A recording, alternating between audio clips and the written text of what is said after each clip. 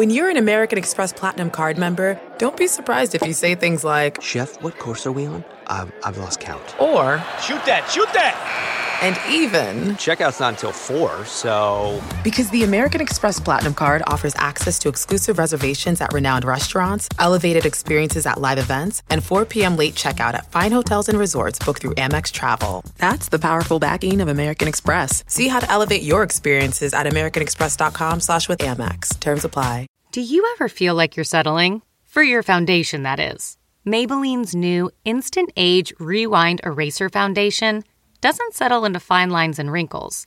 With SPF 20 and moisturizing Pro Vitamin B5, this foundation not only provides medium coverage and a natural finish, but also protects and nourishes your skin. And the best part? The blurring sponge tip applicator makes application a breeze. Say goodbye to cakey, uneven foundation and hello to a flawless, radiant complexion. Try our new foundation today and see the difference for yourself at Amazon.com/Instant Eraser Foundation. Welcome to the Nerdist Podcast and my birthday. It's my birthday. Oh, I share a birthday with Boris Karloff, Billy the Kid, Miley Cyrus, and I think it's just the four of us. I think it's just us. I'm not sure there's actually birthday party ever. Oh, that would be an amazing... Yeah, me, Miley, and a bunch of corpses. Boris Karloff. Wow, he's really taking this Frankenstein thing pretty far. Wouldn't that be awesome if they actually resurrected Boris? That's what they should have done when Boris Karloff died. A Victor Frankenstein type should have resurrected him with other body parts. Just like... That's like a meta Frankenstein monster waiting to happen. Happy birthday, Chris! Monster. Boris Karloff. All right, I'm not sure if that was a whale song or what that was. That was me. That was your birthday present. I learned how to do a whale song for you. Oh, that was me singing happy birthday to you in a whale song. How's that present supposed to make me have any kind of an orgasm? Thanks. Oh wait, do it one more time. I can't. I'm choking on my spit. It doesn't sound like what a whale would say. Are you a whale doing a human voice? Because that would be really amazing. All right. I'm into it. I'm a little into it. I'd like to thank a new sponsor to this episode of the Nerdist Podcast, Shutterstock.com.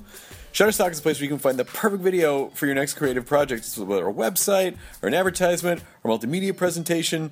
They have over 700,000 high-quality stock video clips, 2D animations, 3D motion graphics, whatever you need. A variety of formats, HD, maybe whale videos, maybe whales impersonating humans and just like going to school to try to...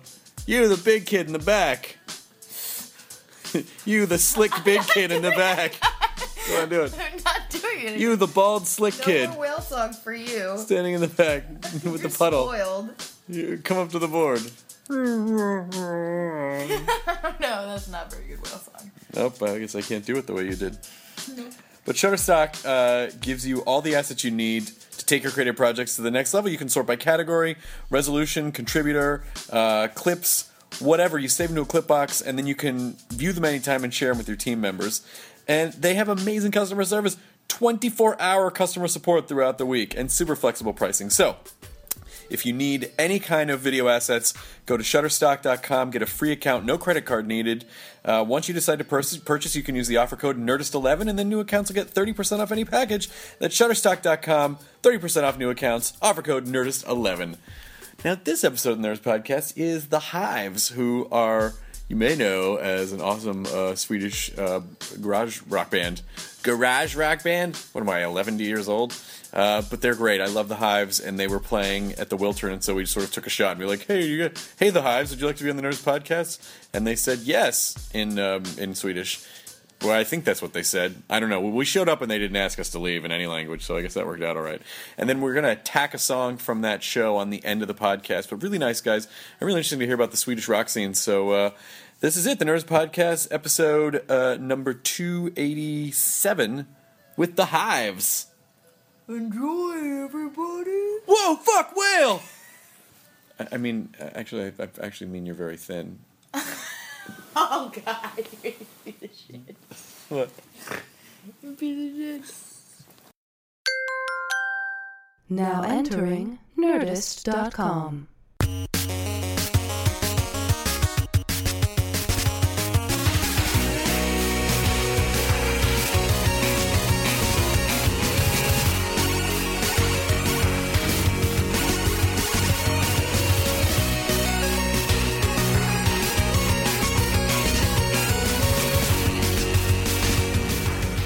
We can. Grab the mic. Let's say you walked from here to Beverly Hills. Yes, I did. You walked from the Wiltern Theater. I'm part of a primitive people, you know. That's our only mode of transportation. You're a pedestrian culture. Yeah, We are not a pedestrian culture in Los Angeles. I have noticed. And the funny thing to me is when you go to New York and people go, "How far is that thing?" You're like, "Yeah, it's like 15 blocks." You go, "It's no big deal." In Los Angeles, if you say something is 3 blocks away, people are like, "Well, fuck, I'm not going there. Why would I walk 3 blocks?" But also some of these blocks here are insane. Like one block will be the Warner lot or something, and it keeps going Yes. for hours. No one's gonna. This is not a well-planned city. I don't think anyone's gonna argue that there was any grand design when they built Los Angeles. No, but that's also kind of what's neat about it. I really like that. Do you like playing in Los? Do you guys like playing in Los Angeles? Yeah, it's great. Yeah, it's great. We really like it. Always had really good shows here. Oh, good. And a lot of good, great crowds and good times, I think. That's good, because sometimes the complaint about Los Angeles is that because there are so many like industry people and performer types here that sometimes they get a little like meh. Yeah, people say that about a lot of big cities, but I don't know. I don't really feel that way. At least not. We always had great, like, super excited kids at our shows in Los Angeles, I think. But your shows are energetic, so like I think we poke them in the eye enough so that they you start have to reacting. smack them around and poke them. They would have to be assholes not to have a good time at your show. Yeah. But isn't that what you meant when you said industry people, though? Yes, that's exactly what I meant. I think it was pretty clear. I remember the first time, or like one of the earliest times when we were here, like, oh, Los Angeles, this is so cool, we're in Los Angeles. And we were gonna, I think you and me were gonna, like, let's go to Guitar Center. It's on this street. Yeah. And we were at, like, the Grafton or, like, the Marquee or somewhere up there. And then, like, it's on the same street. Like, Oh, we yeah. just start walking. Oh, that is a It long really walk. took forever. And it's also a bizarre walk because it's like you get to a block and it's like, oh, here's where the Subway and the McDonald's and the Taco Bell is. So we know what that is. Then we keep walking, and then we get like 4 blocks later, you get to another block where there's the Subway, the same a exact. Taco Bell, and a McDonald's. Like, so you feel like it's all repeating, like Sisyphus. Yeah, yes, it is a Sisyphean effort to live in Los Angeles and then constantly see the same. At least if you're walking. Yeah, but most towns where you go to now, like so much of America, I'm actually kind of interested to find out like what it's like in your home country. Where in America, a lot of cities were revitalized by these weird little plazas being built of like a Starbucks and then a Chili's and then a Walmart, and like kind of running all the small individually owned businesses out of town. That's happening in Sweden Is it? now. Oh, really? Yeah. It's getting worse and worse. Like all the shops, small shops have to close down, and they're just building. It happened faster in because it's Sweden. It happened faster in clothing and IKEA, like clothing and furniture. Yeah. Like IKEA, I think took over the furniture bit, and then H&M took over the clothing bit. It hasn't happened as much, but there's still most cafes and stuff are still owned by people. Yeah, but now I mean they're building like malls and stuff outside the cities. So Yeah. all the small shops, even if it's the same shop, same Right. brand, people will still go to the they can get their furniture and clothes and liquor at the same One time. stop. Yeah. Really? The furniture, liquor, clothing store. Well, not one store, but one stop. Please- In the same parking. Please tell me that all the IKEA names actually mean anything, or are those made up words for dumb Americans that sound Swedish? Most of them actually mean something, or are names, or clothing Yeah, names. a lot of Swedish names. Are Yeah. they? Okay. A lot of persons' names. Yeah. Bjarne, like that's a guy. and it'll be like a bookshelf or something. We named him after we named the armoire after him. Yeah, but I don't know what else. Like, I don't know. Maybe there are made-up names, but I think most of them are either sound like places, maybe places that don't exist, or people. Yeah. I hope this doesn't sound like a ridiculous question, but do you feel like the infusion of IKEA into American culture has helped Americans appreciate Sweden more in a weird way, or has it helped you guys kind of burrow a little bit more into the fabric of American culture? I think so. I mean, it's a really... I try to stay out of IKEA stuff in my house, but it's the best way of, like, if you need furniture for, like, your first apartment, there's no cheaper, better way of doing it. I love those, like, moving away from home boxes where you have, like, one box with all the cutleries and plates and glasses and everything. Yeah, all the measurements and pots and pans knives like you buy as a kid. It's all done. You just walk into and they have those room setups at IKEA. You just go, I'll take that. Can you just put that in my house? Yeah, and then I'll be done. I remember room and a cutlery kit. Yeah, when we were young, when our first older friends that moved from home. Yeah. Would move to this place, like it was up on a hill in our hometown. There were a few tall buildings where they gave you a cut deal, like they gave you a good deal if you were under 25. Okay. So you could move there, and then everybody bought the same kit that was like a bookshelf, and there was like this weird table with tile on it, and a huge couch in like fake ox blood leather couch. And everybody pretty much had the same setup. It was just sometimes you walk into an apartment and it's mirrored. Yes. So the couch is on the other wall, but everybody had the same apartment and the same furniture. I feel like we had a version of that in America too. It was that same kind of, it looked a little industrial because it was like unfinished wood, and then like the same kind of futon and the same kind of entertainment center bookshelf with that metal bracket in the back. You know, it's like your entire living room furniture set for like $300. Yeah, which is a good deal, you know. And when you move to your first apartment, I kind of feel like you're not supposed to have that much money. It's probably good not to. It's probably better. But I want to know, how did you guys break out of, like, what was it that kind of helped you break into the American music scene? Because you guys have been around for a while. There was some iteration of your band that goes back to, like, 89, right? No, not really. 92, I think, is like year zero. Yeah. Which is when, but we were, like, in 1989, we were too young to, I think. Maybe some of us were fiddling with guitars or something. Yeah, I guess you were, like, you played like Guns N' Roses or Shadow songs or something maybe. Yeah, I mean I guess we didn't have bands back then though. We had dads with guitars. Yeah. Oh really? Yeah, I think all of us pretty much had dads. Yeah. Except maybe Matt. He had a dad that was interested in music but didn't play, but all the others, there were like guitars lying around the house. What's the sort of typical Swedish family unit like? It's 2.1 kids. Yeah. 2.2 maybe at this point. And like mom and dad, Volvo and dog. I think it's pretty, you know, it's been, or at least it was when we were kids. I think it's pretty similar now. It's the same. Yeah. Sweden is one place that I've always really, really, really wanted to go, and I've never been. You should go, it's fun. What are some good places? Where's it? It's more about a time of year. You need to go like spring, summer. Yeah. Actually, this summer was awful, totally terrible. But that's when you should go, and then it's really beautiful and pretty and like picture. Because there's such short summers, everything is super green. Yeah. So it looks like Narnia or Lord of the Rings-ish kind of greenery, but also with some nice sunshine. Just long enough when everything just kind of melts away for a second. And then it starts raining and it becomes autumn happens. Should I go to Stockholm? Where should I go? Stockholm's nice. Yeah. You should actually kind of go, if you want to see Swedishness, you should go to where Vigilante lives. A little bit. I mean, you would go to Stockholm, spend a few days there, and then maybe go up a little bit up north, I think. Okay. It's more beautiful than, I mean, south is beautiful too, but north is more specifically Sweden. Yeah. The south kind of looks like Denmark. Yeah, or it could be England or...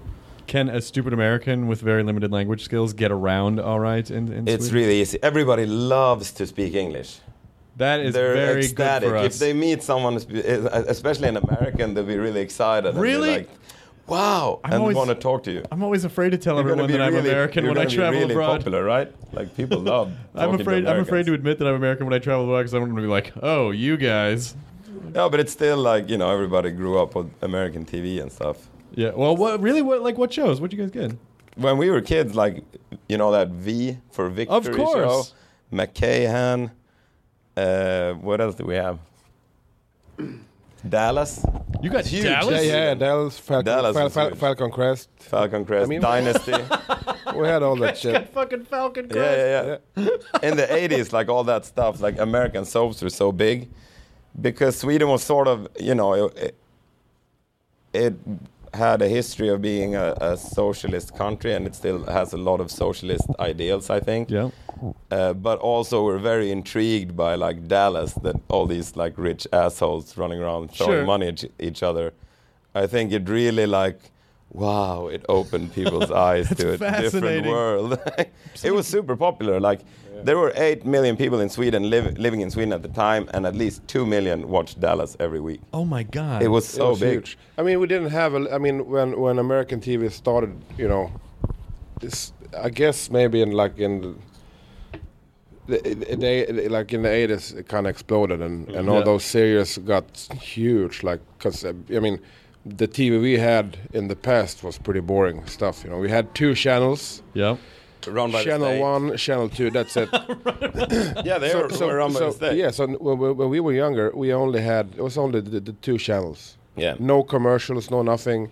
And they would like buy in Dallas or Falcon Crest or whatever, and but show them without commercials, so you'd get really confused. Every once in a while, you just go black and then come out back again. You didn't. Which was like insert commercial here. Like what happened? I thought it was like a trick to make it more excited. Like like it went black for a bit, and only later would you realize that that's where they put the commercials. Oh, that's hilarious. Was the show subtitled or did they dub? Did they dub in Swedish? It's subtitled. I think that's how we all learned to speak English. From just watching movies and, you know, watching movies and having it subtitled all the time. Yeah. Because you can kind of hear it and you see and you start to recognize. I remember being in the UK with my mom and dad, and then it was subtitled in English, and I would ask about these words. Like, that's kind of how you learned. I mean, a lot of Swedes are very good at speaking English. If you go to a lot of other European countries, they're not very good at it at all. Like, Holland and Sweden are the countries where they're by far the best at speaking English in Europe, and that's because there was no dubbing; it was subtitles instead. Well, and also, you know, I feel like plus it's weird. Like we were in France on holiday once, and like MacGyver shows up and goes, like that's not. And there's like in Germany they ran into problems when Al Pacino died. Or rather, Al Pacino's voice died. Right. So they had to hire another one because Al Pacino was still making movies. Like, so his voice changed from one movie to the next. This is Jonah Ray. Hey, welcome, Jonah Ray. It's got to be a good. Start over. Okay, we're gonna start over. These guys are in a band called The Hives. The Hives. No, I'm sure Jonah knows. Hi. Jonah, nice to meet you. Jonah is the biggest music nerd on the podcast. So it's not saying much with the other 2 guys. Hey, come on. What? No, that's true. Yes, it is. No, that's actually true. Sorry, there was many parking. Horrible, but I blocked in Herbie Hancock for a bit. Rocket. Oh, wow. Yeah, that's cool. That's I was awesome. getting angry. I was trying to pull out, and it's just like, what the fuck? These guys fucking, come on. And then like the security comes up. He's all, do you mind pulling back so Herbie Hancock can get out of here? I was like, wow. Nah, I'm fine with that. Was Herbie Hancock playing this birthday party? I think it's a graduation. It's a graduation? Yeah. What? Herbie Hancock's playing a graduation? It's Los Angeles. That's It what happened happens. seconds ago. Yeah. Just pulled out. Was the graduation just like the little mannequin legs walking back and forth? I fucking love that That's video. the Herbie Hancock that we like, isn't Yeah. it? There's some other stuff he did that, you know, my There was dad was more- a big like bebop jazz fan. Yeah. It's hard to get around when you were a kid. There's more bad than good. Is there really? Nah, no. Well, now there's a whole graduation soundtrack. Exactly. Did you get to meet Herbie Hancock? No, just saw his car and his driver. Did you take his parking space? No, he was just there blocking it up. You have a lot of anger for Herbie Hancock right If now. your Yeah, I do. career is kind of going downhill, which I'm not saying, I don't know much about Herbie Hancock's career, but he's You haven't playing kept at up? graduation. It's all I know. Sure. And I feel like it's been a while since he had a huge hit. Right. But he probably has a really big audience. He'll play Norway and a couple of thousand people show up. Or Right. 1,000 maybe. But at what point when your career kind of starts going down, do you stop having a driver? I think maybe it's one of those things where I Or do you think the graduation, the people that booked the party booked a driver for Herbie? they may have booked a driver for him. Okay, yeah, that Although makes I sense. do think that He doesn't have like a live-in butler driver. He guy. might. Some of those guys, like if you hit the music industry and wrote a few hit songs like in the 70s, 80s, like when music business was really juicy, you might still have that shit. When you made money off of music. Yeah, you invested it in properties. And everything went pretty well. You have to invest it in a posse. I think that's the best way to do it. If you have a swank... Invested in a posse like MC Hammer. Yeah, exactly. Like just that worked out well. People. That worked out really well. But if you get used to those kind of weird creature comforts, at a certain point, you might sacrifice everything just to still have a butler and a driver because you just still psychologically... He might not even drive. It might actually be that good to have a butler and a driver. It could be really good. None of us know. I take it. You guys don't know? We don't. We don't know either. We do not have butlers. No. But... We're Swedish. We get nervous if people people place a bar of soap, take the wrapping off the bar of soap in the toilet. We get nervous, like you have to work. You don't have to work for me. No, please. I feel that way about bathroom attendants. When there's a guy there just to give you, a towel, I opt to just not wash my hands. Because rather than have to deal with him, I don't want to have to go through it and then tip him for something I would do on my own. You put your gross dick laden hands on everything. Because how gross is your dick that you're so worried about touching other people when you touch yours? I still don't like the idea of someone touching their junk and then just putting their hands out into the world because they have some weird social hang up with bathroom attendants. It's actually possible to go to the bathroom as a guy and not use your hands. It's just a dance you have to do to get it out. You just have to. Yeah. No, but again, it's not like if you're taking your pants off, the penis is not the first thing you touch, I guess. No. I mean, unless you want to have an awesome time, then it is. Well, there is that. What is happening in 1993? What's happening in music in Sweden that kind of inspired you guys to start playing? I think what inspired us what wasn't happening. Yeah. I think we felt that awesome music was missing in this era of shoegazing, indie pop and I guess grunge. Oh yeah. And we thought it could be more fun than this. Was what we felt. I think. Also, growing up in a small shitty town with the longest winters in the world, Yeah. It's a pretty good way to spend some off time. What was the and the fun of just playing electric guitar as loud as you can. Yeah. It's really fun. Still, to this day, it's one of, Is it true that you guys tried to send stuff over to Recess Records to be put out? Probably. Yeah, we sent a bunch of stuff to a bunch of labels that we thought put out punk stuff. Yeah, it was good. I mean, there was a lot of good stuff that started coming out around the same time you guys got going in Sweden. A lot of good, it was the garage scene, but also a lot of good just punk and hardcore was coming out of the Scandinavian countries. And that's kind of the bands we would play with, because that was the only people that were doing shows were punk and hardcore bands and maybe metal bands. So we'd play with them pretty much. And so I think a lot of people just thought we were a pretty crappy hardcore band. Yeah. We weren't trying to play hardcore punk, but it was fast enough so people kind of, they're pretty good. It's fast and energetic and stuff, but I don't know, man. I think that there was a lot of misunderstandings about what we were trying to do. Yeah. How long did it take you before you started figuring out, oh, okay, this is who we are and this is what our point of view is and this is what we do? Well, I think that it kind of happened in maybe around 97, we found some sort of a sound or what we wanted to do, and kind of, sound and stage-wise and what the band was, what we wanted to do. And then, I think in 99 or so, we wrote a bunch of songs that we felt were this is pretty perfect. Yeah. Is that what would become the Veni Vidi Vicious record? Yeah, I feel like we felt like there was a breakthrough. There was a few songs that we wrote for the first record. Barely Legal. Yeah, for Barely Legal there was AKI and Here We Go Again and maybe Hail Hail Spin Rule, and they felt kind of different from the other songs. Was it a choice of maybe just slowing it down a bit? Kind of, yeah. A little bit maybe. Yeah. Or just polish it up a little bit. Yeah.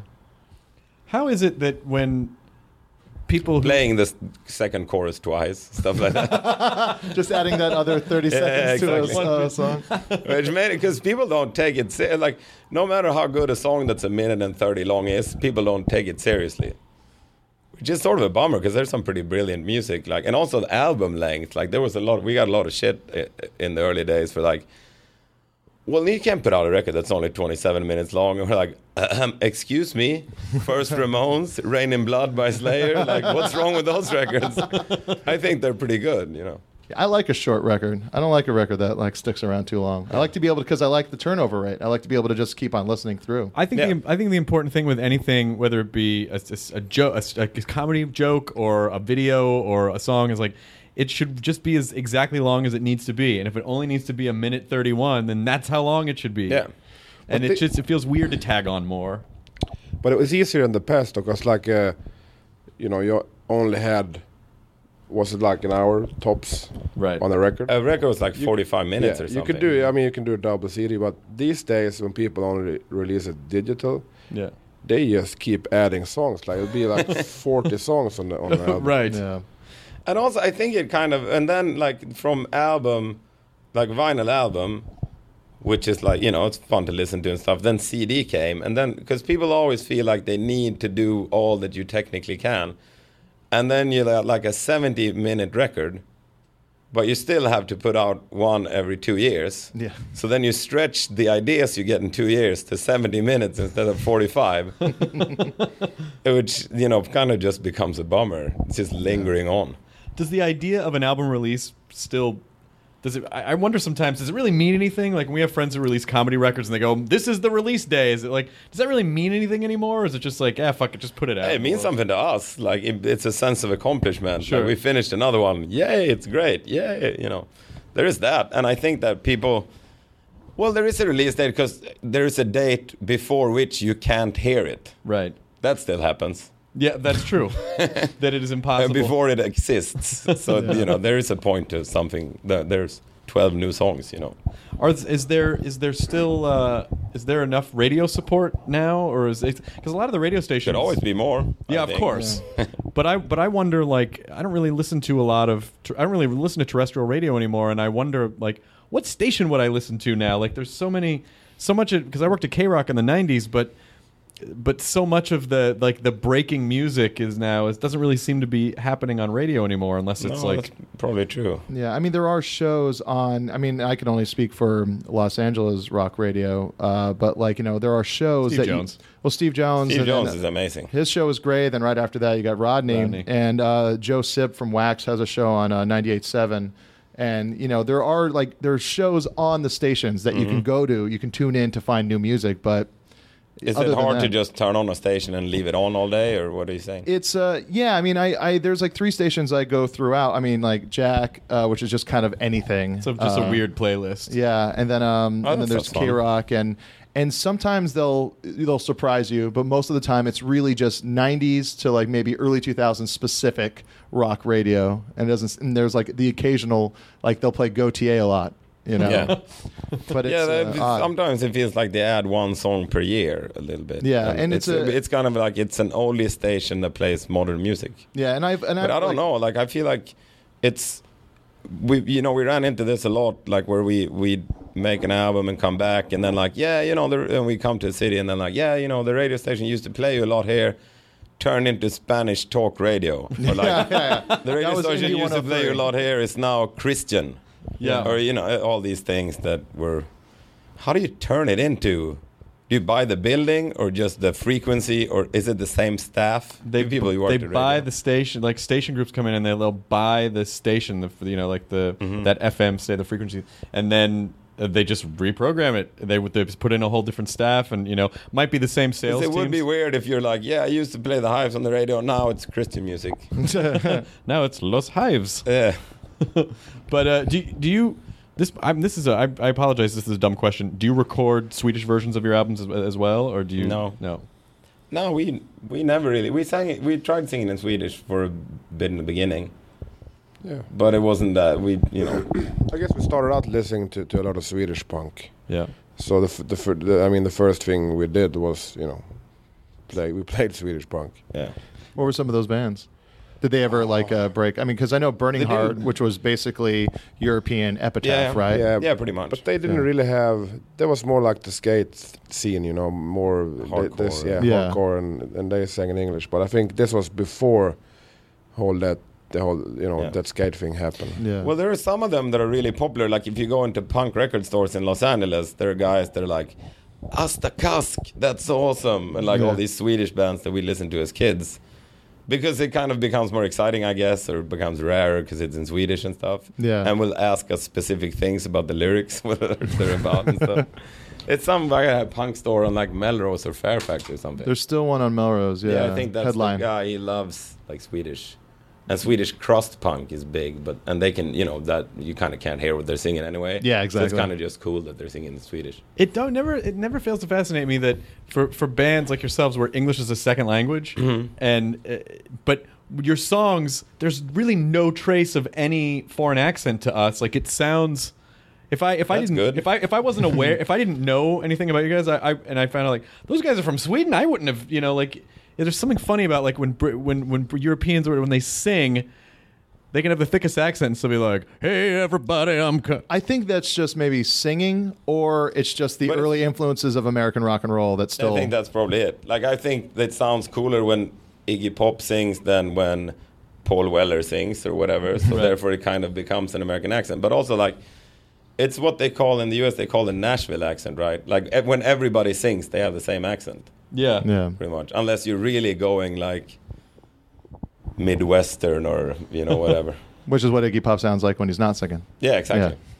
He kind of does it when he's singing too. A little bit. There's some kind of Midwestern twang that you get in Dead Boys and stuff. Yeah, like that. Dog. Yeah.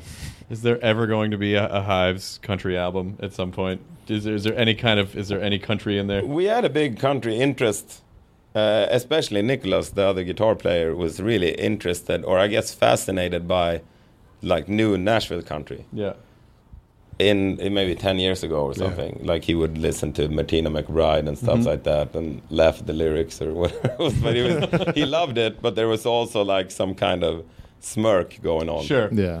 And Shania Twain and all that. But I feel like that was sort of the golden era of that music. Yeah. Now it sounds like, they try to they're so desperate, they incorporate everything to get a hit. They'll be rapping. Of course. Yeah. Heavy metal guitars. Yep. It's you can still call it a country record if you put a cowboy hat on it, but it sounds like Nickelback with CeeLo. Yeah. I know. I don't even understand that. I think maybe a couple of years ago, I was kind of flipping channels, and I'm like, I'll watch the Country Music Awards. I'm just curious. I don't know. Great. That's so amazing. And you watch it, and you're show. there's not one country song in this entire fucking show. There's no. And also, to I me, guess the subject matter though is still country. It's all horses, truck, horse, beer, chicks, yeah, but being Christian about it. But that's mainly. And what's with Taylor Swift and that's just pop songs. Yeah, it's pop songs. That's just pop songs. She's talking about Is losing she from a brother. Nashville? Is that what they call it country or something? I think that's her earliest stuff was just Christian country, and then someone just finds her and says, "Well, you're really attractive and you got a voice, and sing these pop songs and make billions of dollars." Yeah, I mean, but the difference with her songs opposed to most pop songs is the sheer amount of words in them. Yeah, that's is that true, a country thing? It must be. Just sing a lot of words. I love that old kind of Waylon Jennings stuff, which is really it's just kind of greasy and sad, and and even if you go further back, like Ray Price, really fucking sad country songs. I really like that stuff. What's that guy? With the cigarettes on the album cover. Tex Williams. Tex Williams, yeah. That stuff's good. But there's some awesome Porter Wagoner stuff. Mm-hmm. Especially his stuff where he sings, that song Rubber Room. No. That's amazing. It's really great. It's about him going insane.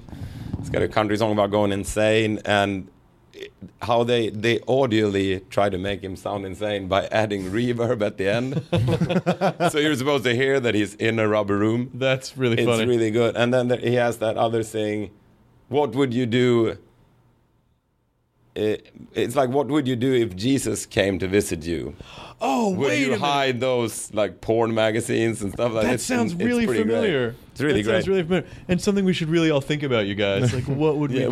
Well, so if you think about a lot of that early, even like the Johnny Cash era of just like, country style music getting started, it was still like, they were all on speed. Yeah. And like, it's like you were saying, it just which kind of made it awesome. Yeah, exactly. They were sad and on speed. Yeah, they're on speed and they're playing that slow. Holy shit. Well, yeah, that's a lot of concentration. It's not that they were playing slow, it's that they were playing for 36 straight hours. Like, yeah. They got all that weird practice in and they're making everything. Yeah, but that stuff, like old country music is, that's obviously awesome.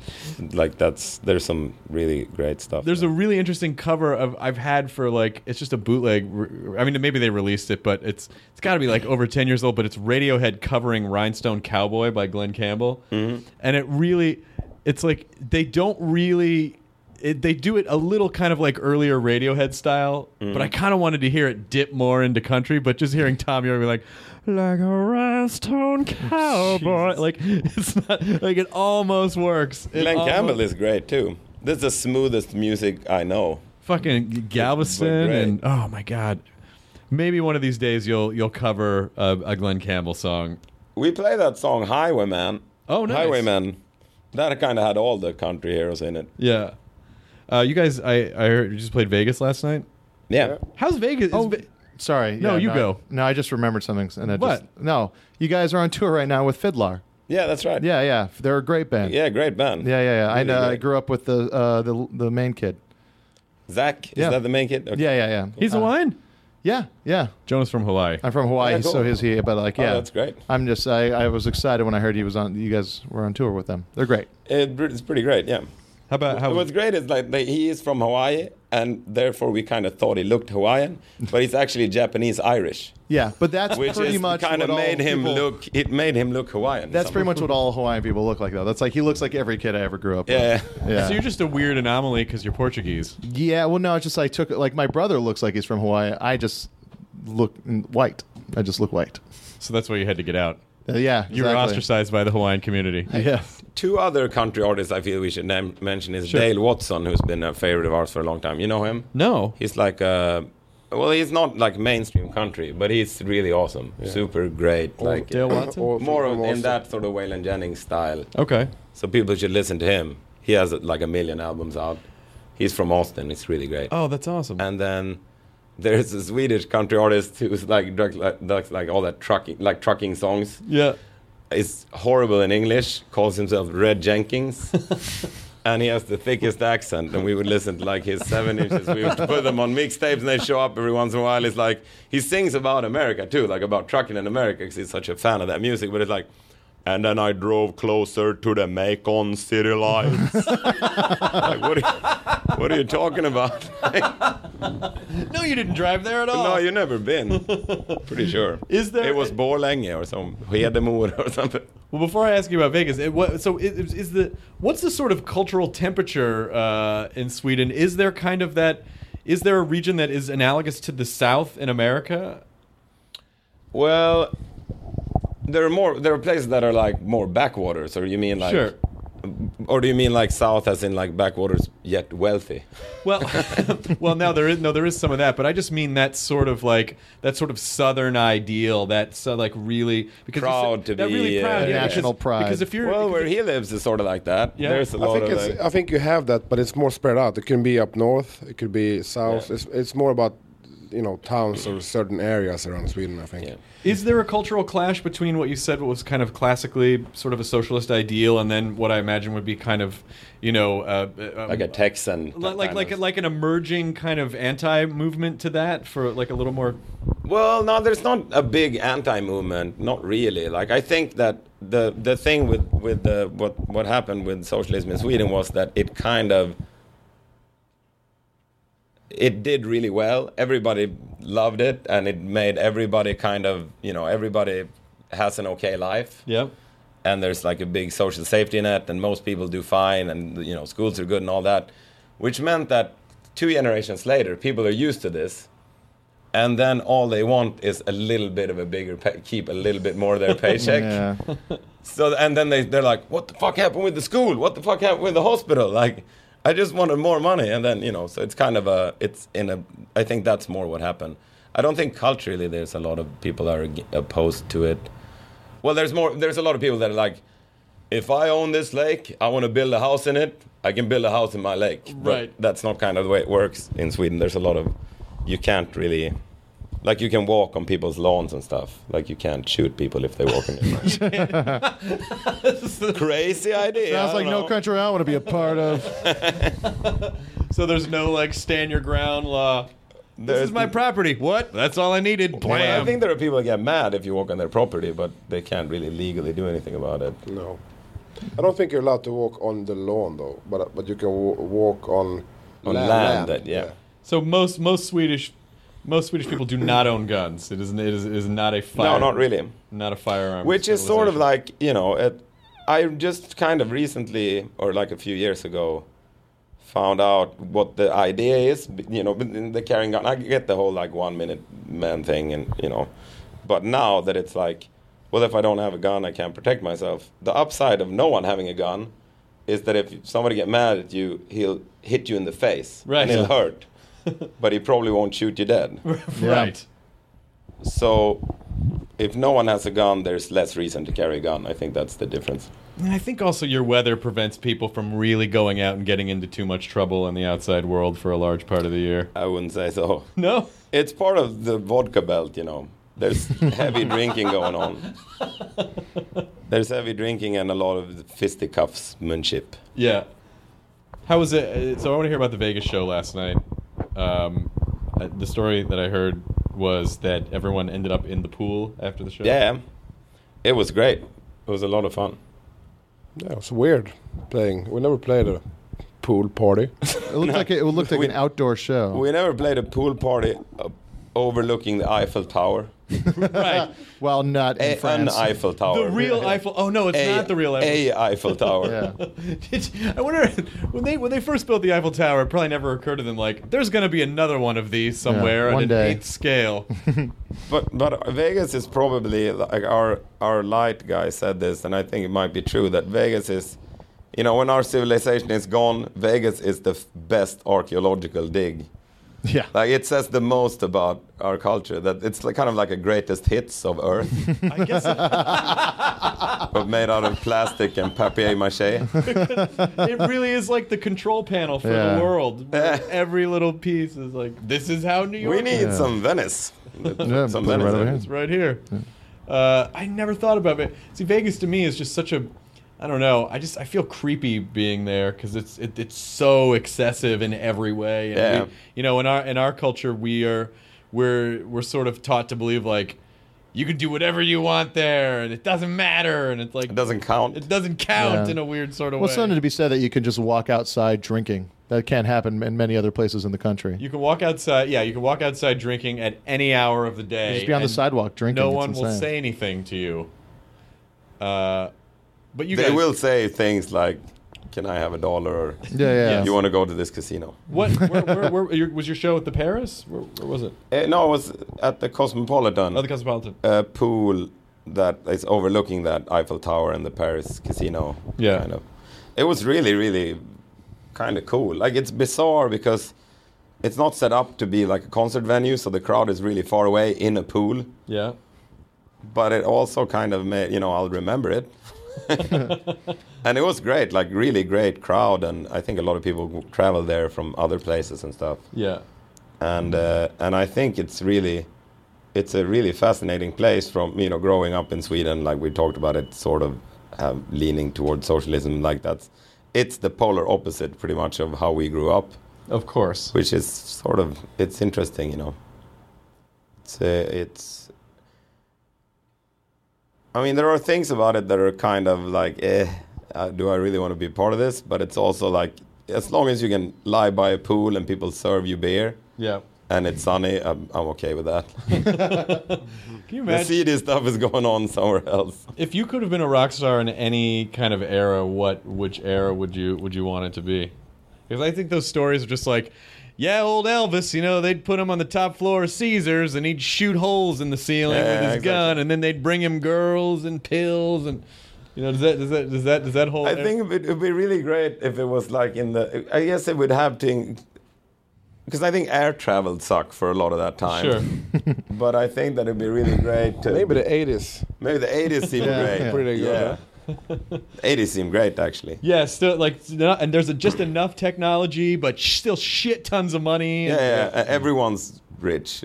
Yeah. No, but the 80s seemed pretty interesting. But also, I'd like to add one thing from the 60s, which is the fact that you didn't realize you could get hearing damage. Right. Oh, so right. So just like full blown, all amps on 10, blistering, and like in '73, like Clapton and Townsend can't hear shit, so they make no album for a few years. Oh, right. But it must have been really fun.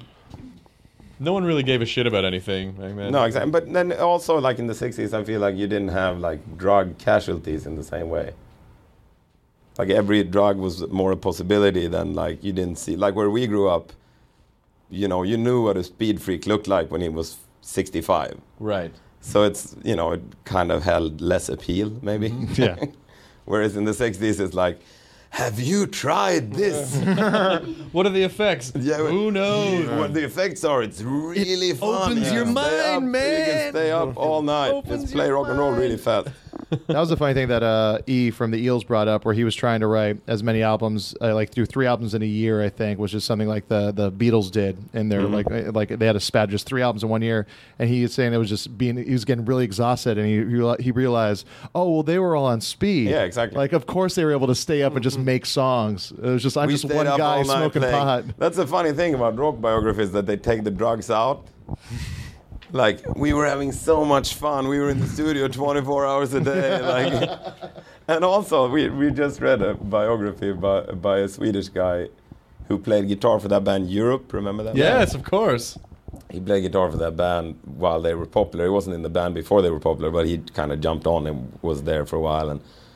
And his biography is so funny because he writes a lot about taking tons of cocaine and what it did to him. Like, I thought my ideas were the greatest, and like I felt so powerful and brilliant.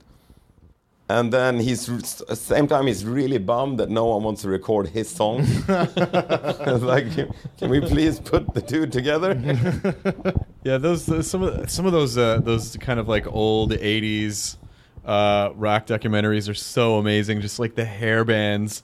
Yeah, and I think they aged the worst out of any other.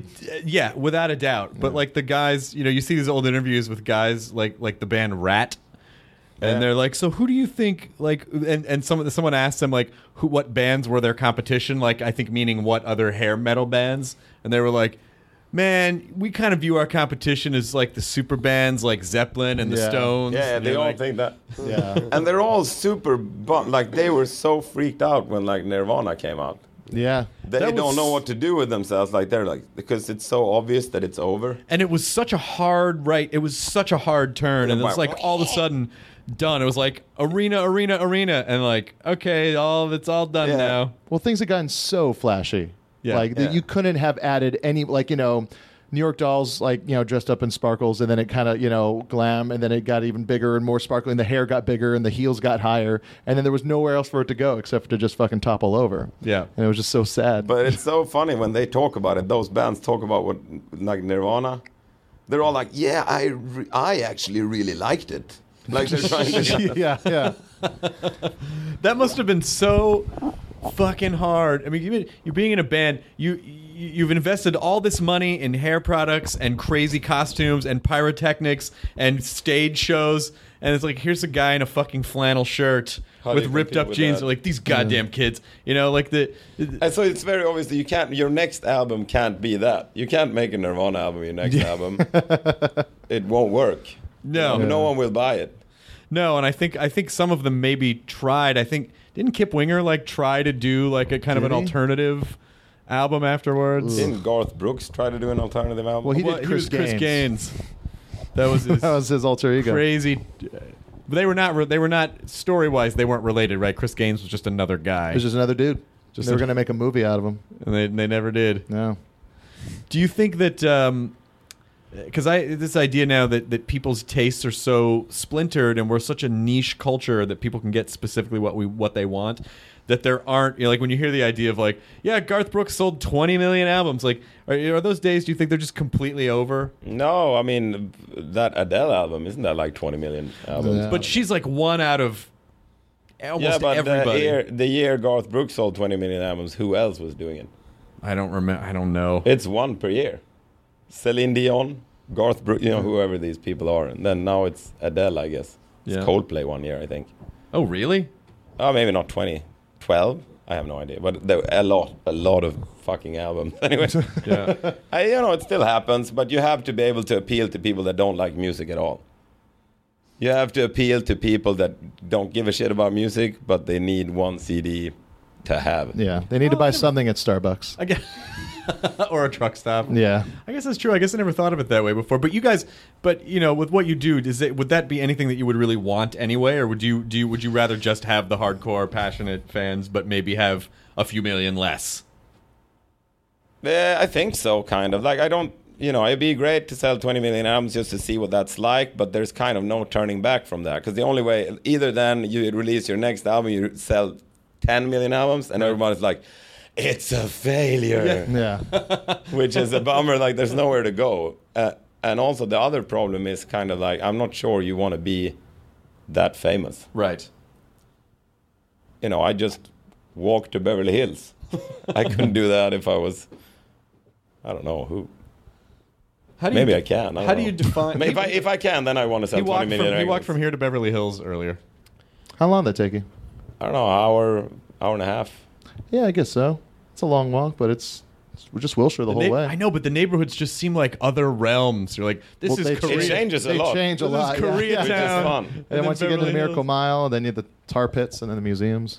It was too hot to really do it, though. I wouldn't recommend it. How do you define success for yourself? Like, what is it in your head that makes you go, yes, we did it? Is it that the album is exactly what you want it to be? Is it attendance at shows? Is it what is it?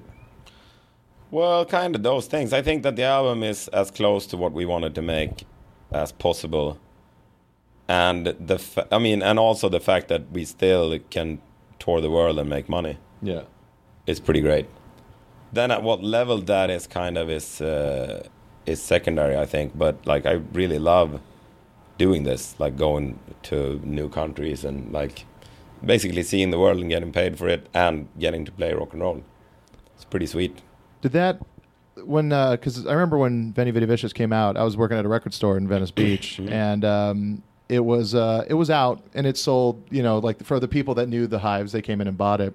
But it was in LA, at least, it was after the show you guys did with Rival Schools and International Noise Conspiracy at the Roxy. At the Roxy, and I was at that show. I remember just I was there to see you guys, and I remember just no one could match you guys. Yes. Like, I remember, actually, that's how we measure success. If we play with other bands and we still think we're the best band on the bill, sometimes, like in the early days when we played with Refused, you just go, shit. Yeah. Damn it.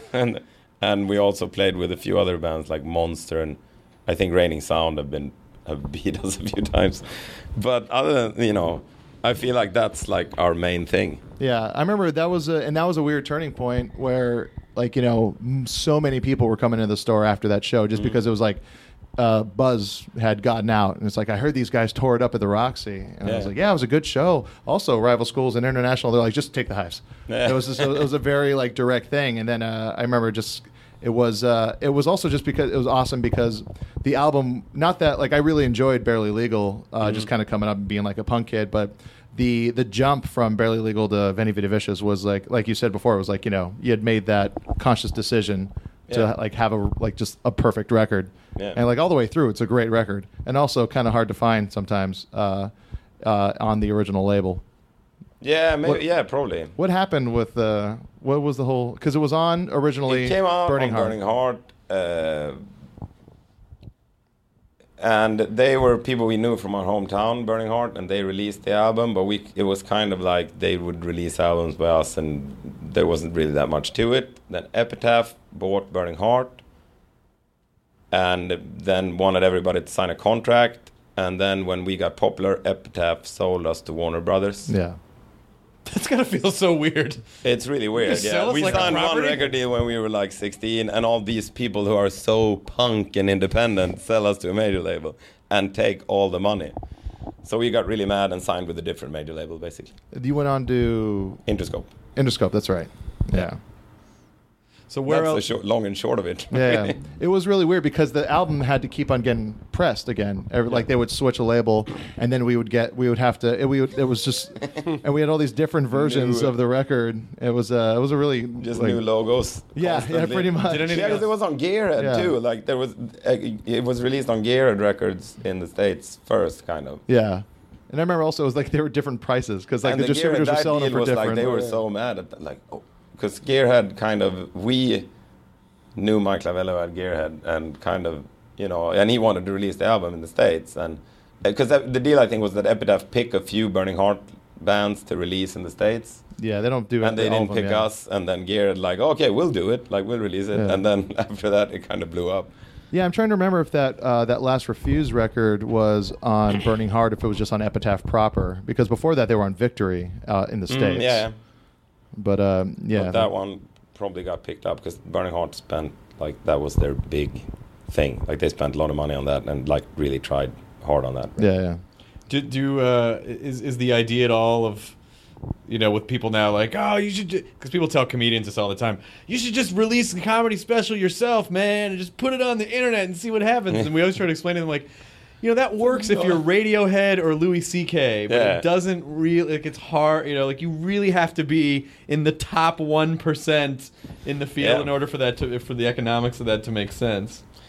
It's true, and like our new record is on our own label, but we do license it because we need help. Like we don't think we're a really good rock and roll band. I don't think that automatically makes you a great promotion person or like whatever. Like it's not like you ever watch a band go, they got business savvy. Well, Gene Simmons. Well, yeah. Come on. But that you don't see it at the show, though, do you? No, he doesn't spit blood and be like, okay, we have some new T-shirts. Yeah. You got to sign these now. I just bought an island. Sign these merch buyouts. So in the States, just what are some of your kind of favorite cities to hit in the States? Well, what are they? Like Los Angeles, New York? Yeah, the big ones are Seattle, Portland. It's probably the usual suspects, really. Like. But I like anywhere California is great. California's great. I like Denver too, actually. Denver's a really great city. Yeah. Have you guys played like Red Rocks or? We're doing it in 2 days. Oh, that's awesome! I went to high school in Denver. Oh, cool. Now Denver's a beautiful place. It's a perfect time of year to go too, because the weather it's like temperate. It's really lovely. Yeah, it's a really nice city. Well, actually, we mostly like the shows are good pretty much anywhere. There'll be less people if you're in like the middle of the country or something, but we kind of just because most of the day is not the show. Yeah. So Denver's nice because you can kind of go to horseback riding or whatever. Right. You can do other stuff. And then at Los Angeles, you just recover from Vegas. Now, Los Angeles, there's a lot of fun stuff to do in Los Angeles. Yeah. Like you guys, you live here. I know, but so often surfing, when you live in, possibly. But when you live in a town, you don't really look at it like a tourist. You just take everything for granted. You're like, nah. Well, I don't need to go to the planetarium. It's right there. It's all there the whole time. I need to fucking go. I made a conscious effort with a friend to actually go like to Stockholm tourist attractions. Yeah. Because I'm also a lot of the times kind of free during the day, so I can do it. Are you guys? Are you getting to the point now where it's still? Is it still kind of decadent for you guys on the road, or are you like, we'll rest and be responsible and drink plenty of water and not stay up too late? I think it's pretty much the same as it always been. We'll get really drunk once in a while, but we won't kind of coast on, like constantly drink slowly during the day. Yeah. Where we're from, the way you drink is you stay sober for 5 days and work really hard, and then you get really drunk for 2 days. And then they tried to import like continental drinking habits to Sweden because people drank too much during the weekend and ended up in like a lot of violence and bad news happened. So they tried to import like, well, you should rather in the week you can have a glass of wine with your dinner, which kind of means that everybody drinks wine Monday through Friday and then gets shit-faced Friday, Saturday. There was a city in Brazil that made last call, I think like 8 p.m. They weren't allowed to serve booze, and it cut crime down more than half in the city. Oh my God. Like it's just like everything was just kind of like there was like they were just doing that to bring more tourism, and like they cut down the drinking. No, that's just fine now. Well, even when you look at a culture like England or like London, totally works. I'll tell you, like it's a big deal. Like, and also they tried lowering the tax on alcohol in Finland. First weekend, like 150 people died, like drinking themselves to death. People in our part of the world, like that, it's the part of the world where we drink the most coffee and kind of the most alcohol, and it's it's because it's dark all the time. You need coffee to stay awake. Like, how are you going to go to work if it's pitch black 24 hours a day? You need to drink a lot of coffee, and then you drink a lot of booze because it's depressing, and end up beating each other up. But so it really kind of is. Our part of the world has a really bad relationship to booze, I think. I love that idea of trying to import cultural habits to be able to try to change. And then better. But you see, it's like, it's sort of that... So sophisticated down there on the continent. Sort of like how water seeks a level that every culture kind of has its perfect stasis. There's a perfect balance. And if you fuck with it in any way, like you said, of lowering taxes, it's just fuck big pandemonium. People just can't handle it no matter what. Where around the world have you been surprised where you went to a place and you found out oh my god, this is a really interesting, I never would have come here otherwise? Unless music. Yeah, exactly. We were talking about this the other day. Somewhere that is great, but somewhere in the US that is great, but you wouldn't get the idea of going there. I think Las Vegas is that way. I would never get the idea to buy a ticket to go to Las Vegas. But the fact that I've been there and seen it is really fun. Does Sweden have a Las Vegas, or do people go to Ibiza or something? Yeah, there's a Las Vegas of sorts that are these cruise ships that go to Finland for 24 hours. And it's all... It used to be there was a park in every... a park or a venue-ish kind of thing called a Folkets Park in every city. But those got... they don't exist anymore, pretty much. And that's where you would go drink and meet your future wife and stuff. And now it's the cruise boat to Finland. So everybody gets on a bus in the morning, and you go to Stockholm, you get on a cruise boat to Finland. And the whole reason of those cruise boats is that you get out on international water, so booze is tax-free. Oh. People buy shitloads of beer and liquor and just get hammered for 24 hours. Yeah. People still hammered when they get off the boat. And go to the buffet and have bad sex. That sounds like Vegas. Yeah, it is Vegas. On the water. It's a floating You mean I don't Vegas. have to stop drinking? Well, and it's also sort of lawless because it's on international water. Yeah. The way you described it made it sound like you come back onto land really drunk and starting to get hungover, and then on a buffet, you just push someone over the buffet and fuck them on the buffet. What do you do at buffets? It's probably happened. Right into the fruit salad. All you can eat. And you have these gnarly, the cabins, where you stay on the boat, it's sometimes under the engine room and stuff like that. Oh, yeah. Oh, that's great. People just falling off the sides of the boat. It can get rough on those. But also, that is the Vegas, because that's also where a lot of conferences are held and stuff. If you work at an electronics company, you go on a cruise. Oh, we're going on a conference cruise. Oh, right. Which is an excuse to have sex and drink, I guess. Well, but other than that, I don't think people would have babies in Sweden, so it's probably good that happens. Is it? What's the? There's been sort of an unspoken movement. I think it was kind of with my generation where a lot of people either just decided to not really have kids or just wait until really late in life to have kids.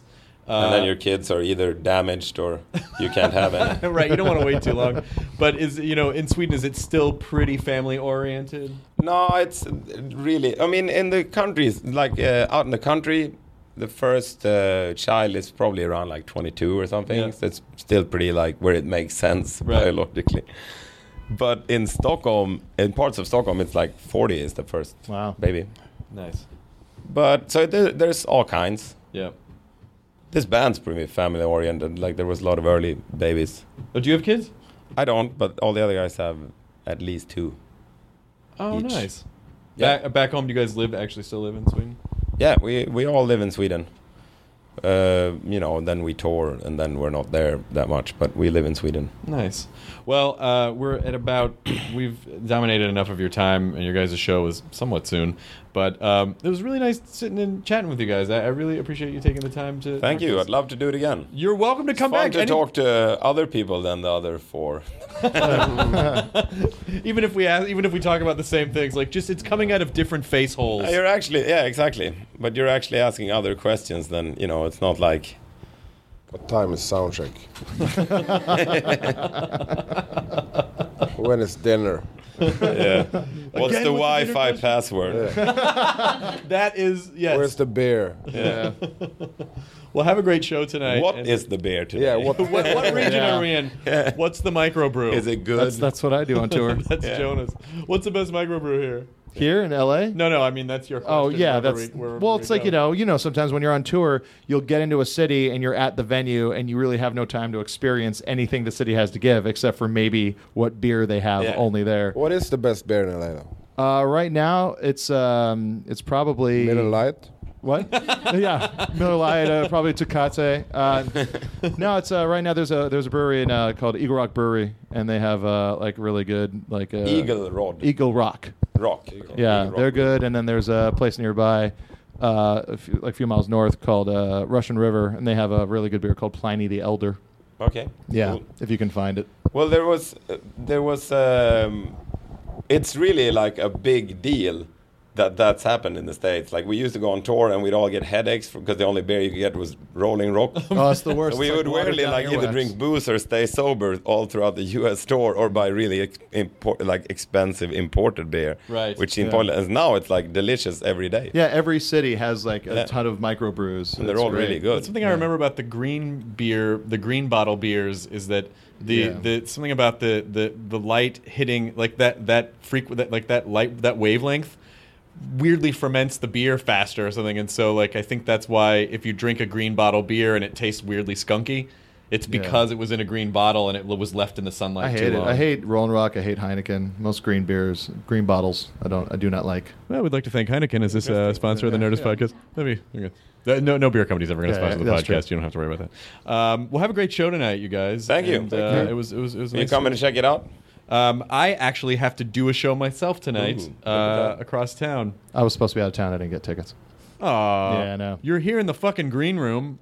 I'll just stay. I'm just gonna stay here. That's how I used to get into shows all the time. You know what you got to do is be like, okay, everybody, here we leave, and then you just kind of just subtly hide behind the door. No, I have some bum Swedish friends who are probably not coming anyway on the guest list. I can take them off and put you on. Thank you. We're gonna give you a Swedish name like Bjorna. Yeah, some IKEA.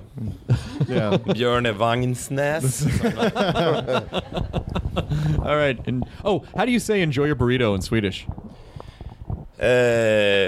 Wouldn't really say it like that. We're not that pleasant. Oh, okay. Then how would you say this is a burrito? God burrito. Ein god burrito? Ha en god burrito. But it's weird. How do you say it? Hoppas burriton smakar gott. Yeah, you say I hope the burrito's gonna taste good. That's what you say. You don't say enjoy the burrito. That's njut av burriton. That sounds vaguely sexual. It is. You're going to enjoy this burrito. A little bit like that. Yeah. I do kind of like the idea of like I hope you enjoy this burrito. Yeah. It's a little Japanese, very circumstantial. May this burrito bring you many joy. There's no guarantees. It could be the worst burrito ever, but we hope that. What's the best burrito in Los Angeles? Oh God, what is the best burrito in LA? What do you like? The Flaming Taco Truck. Have you been there? Yep. It's the best. That's great. It's the Flame Taco Truck nearby is pretty good. Also, is that nearby? Are you talking about the one that's always on Wilshire? Or? It's like at the gas station. There's a few of those around the city. Yeah, okay. Yeah, there's a Taco Zone on Glendale. Taco Zone. It might be take you to the Alameda. taco. Alameda and Echo Park, the Taco Zone. There was also a really cool place called was it Cowboys and Turbans? Yeah, Cowboys and Turbans. There was like a Mexican-Indian mashup, so you'd get these like curry burritos that were really. Cody Truck is pretty good too. The Cody Truck is good. That's like Korean crossover. Oh, nice fusion they call it. We're in Koreatown, so it's all. But also right up Vine, Cactus Taqueria. It's just a stand on Vine, like not too far away, and they got really good carne asada. Or you could go down to Olivera Street downtown, like the really old, early 1900s. Or you can throw a fucking rock. It's Los Angeles. It'd be good. That'd be decent. Yeah. Thank you, guys. Thank you. Take care. This one's called 1,000 Answers. Goes like this.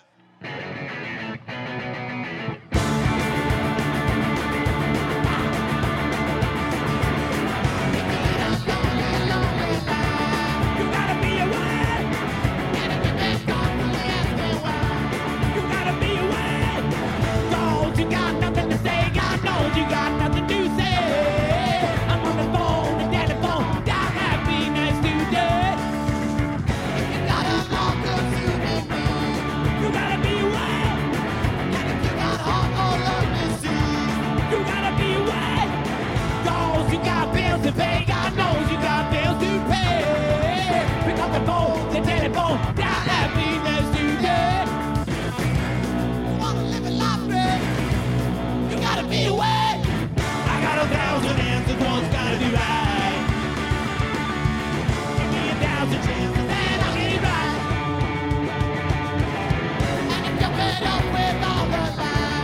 You gotta be away.